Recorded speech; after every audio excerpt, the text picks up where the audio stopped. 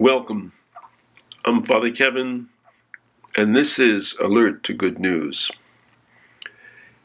Here's an audio reflection on the Bible reading for Mass on Wednesday, September 9, the feast of St. Peter Claver, a day in which we pray for racial justice. The first letter to the Corinthians, Chapter 7. St. Paul challenges the Corinthians to focus on the things of God. For the things of this world are passing away. Stay as you are. For the world in its present form is passing away.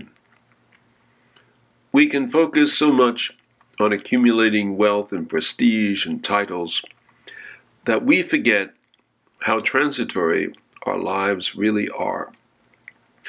But with the eyes of faith, we believe that in the mystery of death, we will pass like Jesus before us from this earthly life into a new, indescribable, transformative, heavenly reality.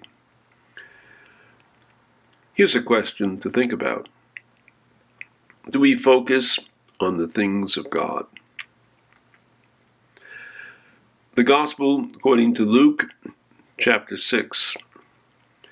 In the Gospel, Jesus describes blessings and woes.